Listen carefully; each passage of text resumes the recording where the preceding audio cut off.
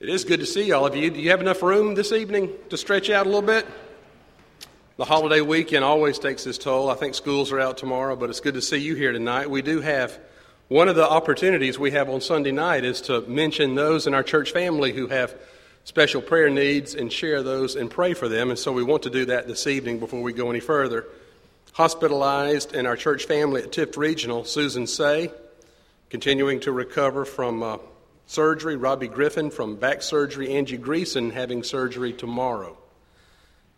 Chris Barber down in Orlando, they transferred him to, is there an MD Anderson in Orlando? So he's been moved to that hospital and starting a new regimen of treatment, but did not get a good report this week. So we really want to remember him.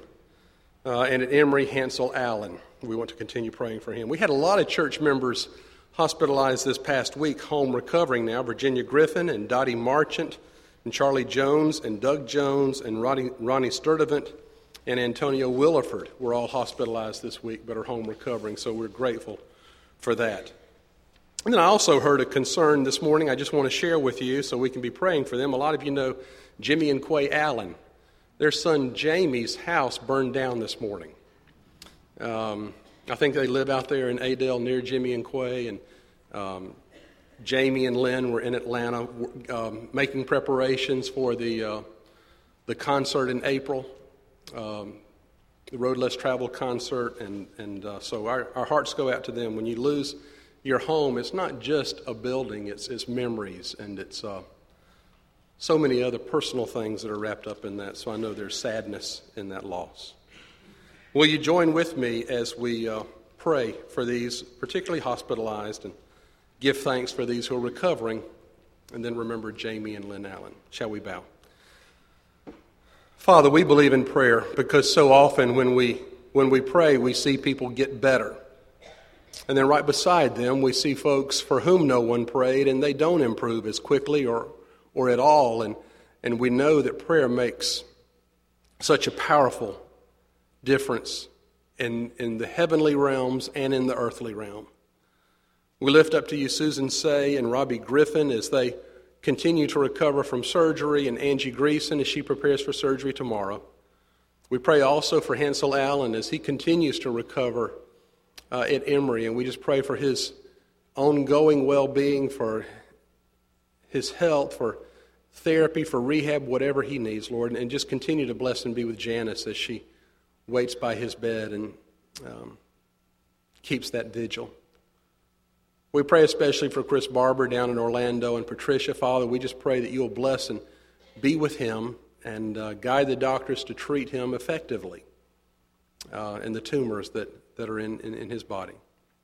We rejoice that so many who've been hospitalized with surgery, with treatments, with procedures are home recovering, and we pray their recovery would continue unabated. And we also pray tonight for Jamie and Lynn Allen and the loss of a home and all the memories and the personal effects that are irreplaceable that will certainly cause just mountains of grief. Comfort them and surround them with family and friends. And we thank you that no one was harmed in that fire, but so much was still lost. Father, we pray for our service tonight, that you would open our hearts, that you would fill us, that you would speak to us. In Jesus' name we pray. Amen.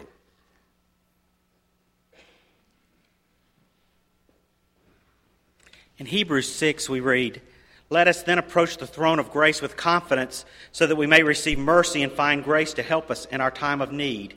We have this hope as an anchor for the soul, firm and secure."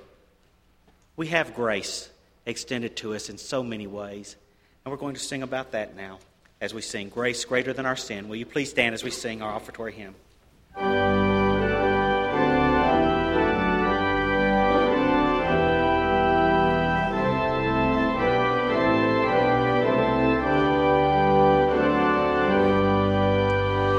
Marvelous grace of our loving Lord, grace that exceeds our sin and our guilt. Yonder on Calvary's mountain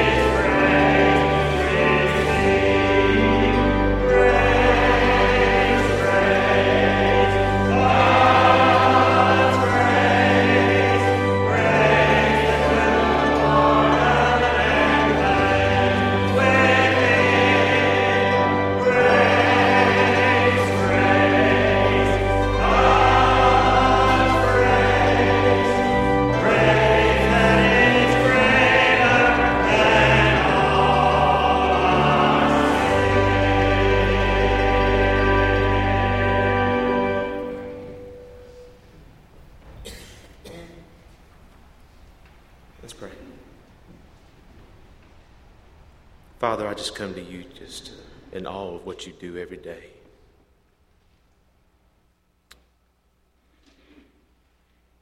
Lord, as events unfolded today, I know you give and you take away. God, we come to this portion of the service, Lord, just to give back to you just a small portion of what you deliver to us every day, and that's your promise to love us 100-fold, God. I ask, Lord, that these tithes and offerings just be used to further your kingdom and to enrich our glory. In your name we pray. Amen.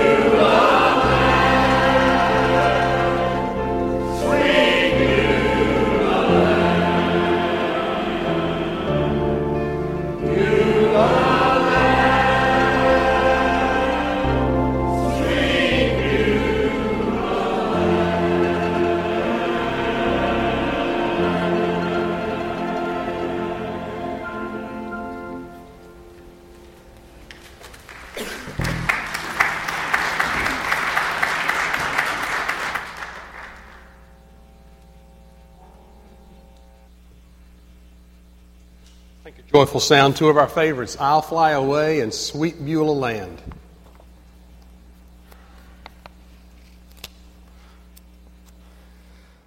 The message this evening is Christ dwells in you, Ephesians 3:14 through 20. And I tell you, if we can just grasp this one truth tonight, it'll be time well spent. The fact that Jesus Christ actually dwells in us. From Happy Club this morning, there was a little sticker left on one of the stairs, and I picked it up and it says, I have Jesus in my heart. And that's the truth that we're trying to communicate. We start with preschoolers, and we're still trying to learn it as adults. That Jesus dwells in our hearts by faith. Ephesians 3, verses 14 through 20 say this. Paul is writing, for this reason, I bow my knees before the Father, from whom every family in heaven and on earth is named, that according to the riches of His glory, He may grant you to be strengthened with might through His Spirit in the inner man, and that Christ may dwell in your hearts through faith, that you, being rooted and grounded in love, may have power to comprehend with all the saints what is the breadth and the length and the height and the depth, and to know the love of Christ which surpasses knowledge, that you may be filled with the fullness of God. But the focus is verse 17, that Christ may dwell in your hearts through faith. You know, I think if we realize that Jesus is dwelling in our hearts, it changes everything. It changes everything. Let's pray. Father, as we come this evening to ponder this momentous spiritual truth, we pray that anything that hinders Jesus from living in us would be removed, and that He would have full sway, full freedom to fill us and overflow through us. In Jesus' name we pray. Amen. The implications of what Paul is saying here is truly mind-boggling. I want you to let your imagination run free for a moment. What I'd like for you to do is imagine yourself as a house. Any kind of house will do, just as long as it's yours and it's identified as yours. What kind of house would you like to represent you? Is it a castle with big turrets and banners, or is it a cabin tucked away in the woods in the mountains somewhere? Or maybe it's a beach house with rocking chairs on the porch and palm branches rustling quietly in the breeze. Whatever it is, get a clear picture in your mind of that house of your life that represents your personality, your soul, who you are. Now I want you to focus in on the front door. And picture somebody ringing the doorbell or clanging the knocker or rapping with their knuckles on the front door. And someone comes to the door of the house. Whom would they find living inside of you? Who dwells in you? I don't know about you, but I've met some folks who gave me the distinct impression that if I went inside their lives, I wouldn't find anybody home. And yet the fact is that we're probably more like the guy in Mark chapter 5 who Jesus asked what his name was, and he replied, "My name is Legion, for we are many." He had a lot of people dwelling in him, didn't he? I think, in a way, a lot of us are like that. We have a lot of folks living in us. I think I have my mom's emotional makeup dwelling in me and my father's psychological bent. And as I watch Catherine grow and develop, I see Susan and me in her as well, for good and bad. One of us for good and one of us for bad. But there are probably others living in there too. So who is it that dwells in you? And if I can ask that question on a human level, maybe we can begin to hear what Paul is trying to describe in this passage to the Ephesians, when he prays for them. For this reason I bow my knees before the Father. Paul is praying for them that Christ may dwell in their hearts by faith. One translation says that Christ may take up his settled residence in you. So it's not just a visitor who's coming in to stay for a few days, but it's someone who's come in and unpacked the boxes and bags and is staying for a long, long time. And this is something we need to be very clear about when it comes to our faith, because the Christian faith is more than just a set of creeds or doctrines that we say we believe in. It's more than principles or moral values around which we shape our actions. It's more than a call to community with a family of like-minded faith. It's more than just a compassionate response to people in need. The Christian faith is more than a challenge to create a social order where the kingdom of God comes down and Jesus' vision is realized. The Christian faith is more than just a religion. The Christian life is part of all these things, but above and beyond and through all of that, the central reality of the Christian faith, don't miss this, is a relationship with God in which the Spirit of the living Christ comes and dwells in each of us. A relationship with the living God in which the Spirit of the living God comes and dwells in each of us. The central claim of the Christian faith is that the same love, the same compassion, the same life, the same power of God that was alive in Jesus can be alive in you and me as well. As a matter of fact, Jesus even said, you can do greater things than he did. Paul prays that Christ may dwell in our hearts through faith, that Christ may take up a settled residence in the houses of our lives. When I got to thinking about Christ dwelling in our hearts through faith, it reminded me of John 1:14, where John is writing about the Word, and he says, the Word became flesh and what? Dwelled among us. And now here it is that the Christ may dwell in your hearts through faith. It's not the same Greek word for dwell, but I think the same idea is there.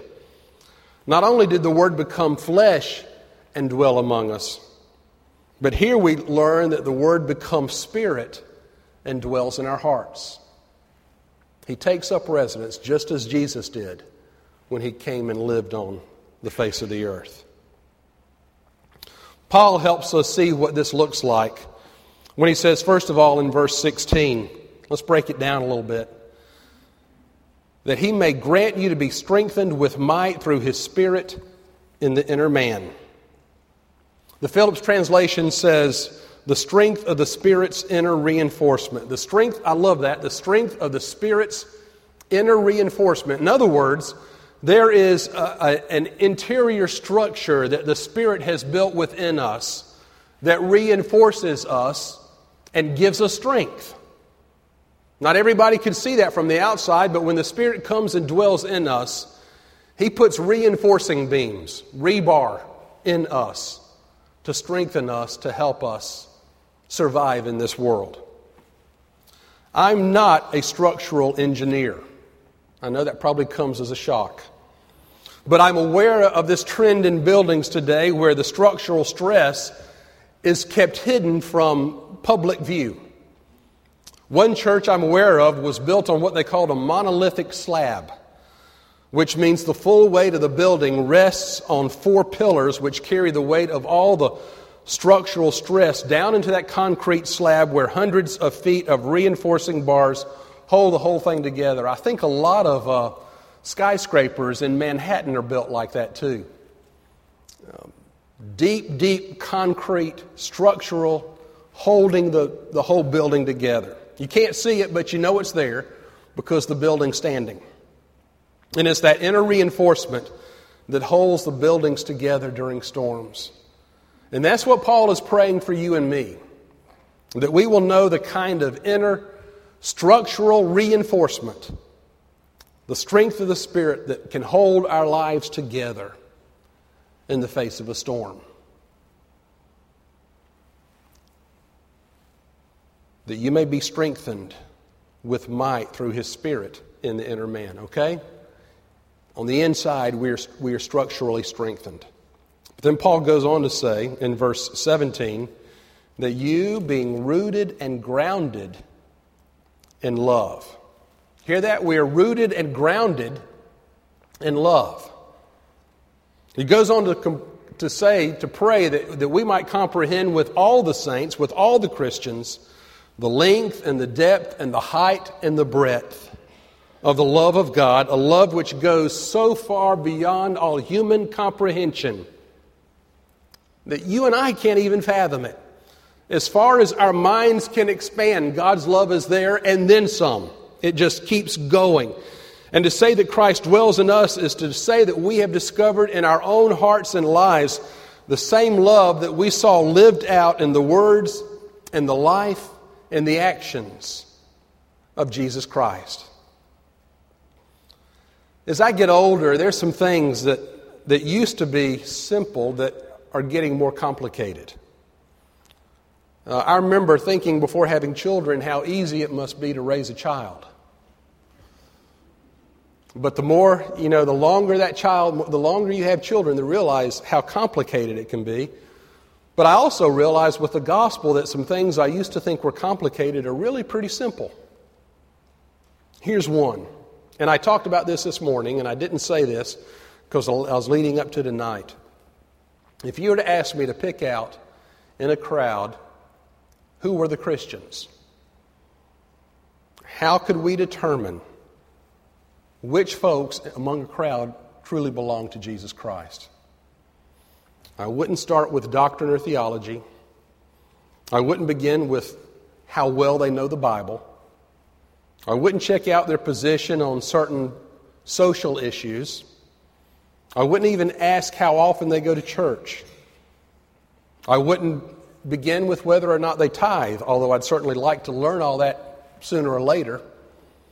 If you were to ask me how to pick out a Christian from a group, I'd start with one simple quality, and that quality is love. Christian people are people in whom God's love revealed to us in Jesus Christ have that process of becoming a living, breathing, growing, functioning reality.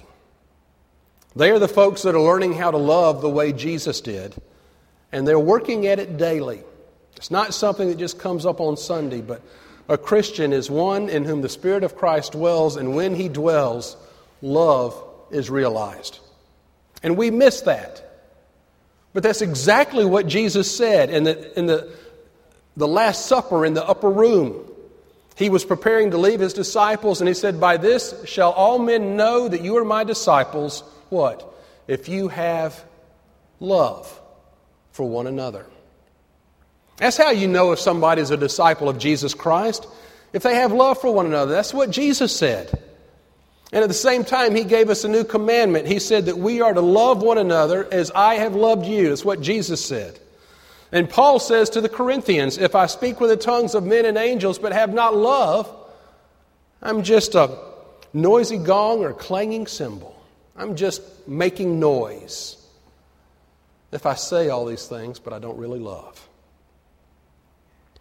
The love of Christ met a crooked little swindler named Zacchaeus and said, "Come down, I'm going to your house today." He met a woman caught in adultery and said, "Neither do I condemn you, go and sin no more." He heard the cry of a dying criminal on a cross beside him and said, "Today you'll be with me in paradise." And here, he prays for us and says, "Father, forgive them, for they know not what they do." That's love, my friends.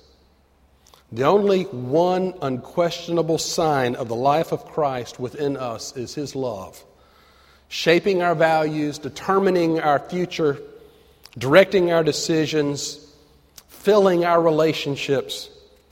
So no wonder Paul says that Christ will dwell in our hearts by faith as we are rooted and grounded in love. If we are rooted and grounded in love, the Spirit of Christ has reign in our hearts and lives. As we begin to comprehend the length and the depth and the breadth and the height of the love of God which goes beyond all human comprehension. And then Paul says if we do that, we will be filled with the fullness of God.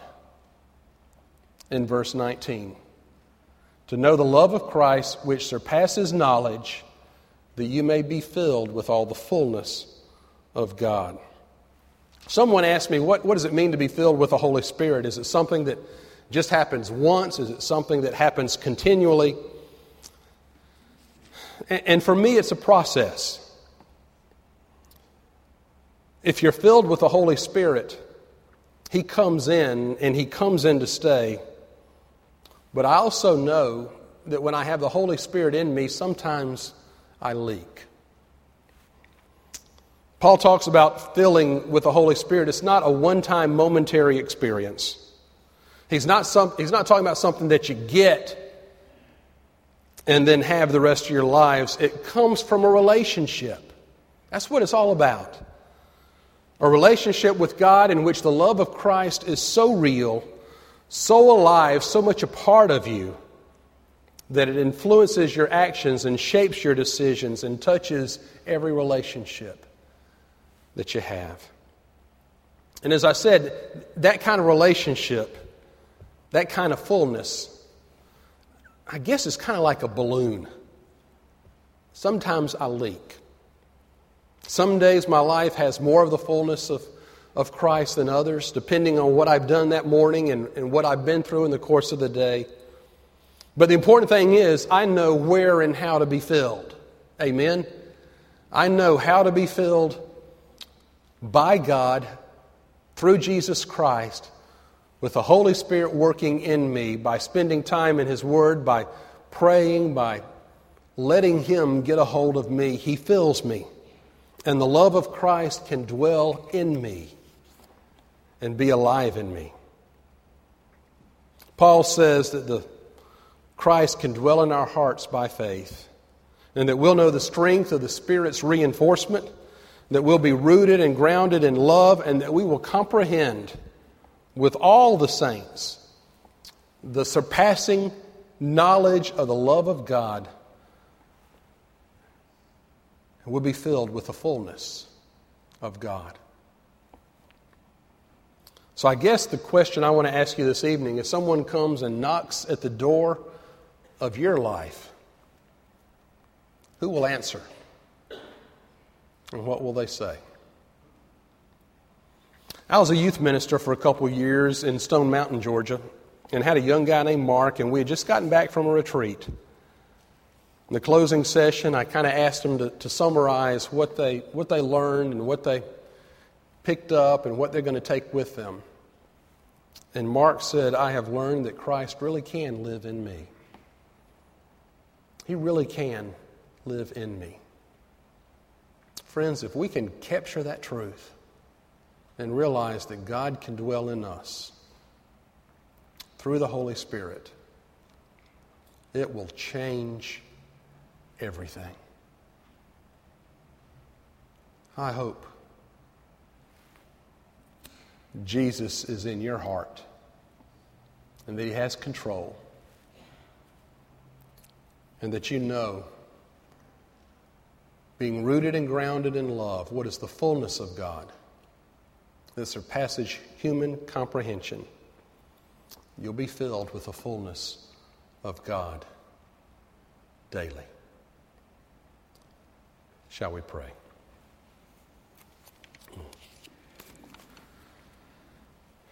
Father, we need Jesus in our lives.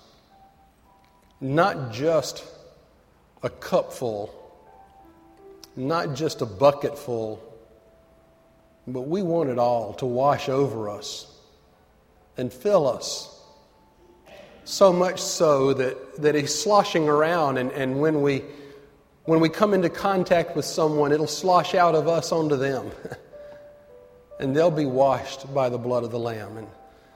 And they'll know that we have been with you, because they'll see your reflection in us, and they'll hear your words through us, and they'll see your actions in us. But Father, if we stray from you, you don't leave our hearts. But we can shove you over to the side. We can push you over into a corner, maybe into the basement of our house. But we don't want you there. We want you front and center. We want you filling every room. So when someone comes and knocks at the door, you'll be the first one to answer. Maybe it's fear that knocks, and when you answer, it disappears. Maybe it's Satan's temptation that knocks. When you answer, it flees. Maybe it's a hurting friend that knocks, and when you answer, they'll find comfort and encouragement. Maybe it's even someone who doesn't know you who knocks, and when you answer, they'll find the gospel. Father, fill us and speak through us as we give you full power in our hearts and lives tonight, tomorrow, Tuesday and Wednesday, and every day, forever. In Jesus' name we pray. Amen. All that thrills my soul is Jesus. It's because His love is dwelling in us. And when His love dwells in us, it's thrilling. If you know that love, you can sing it with joy. 429 is our invitational hymn. If you don't know it, please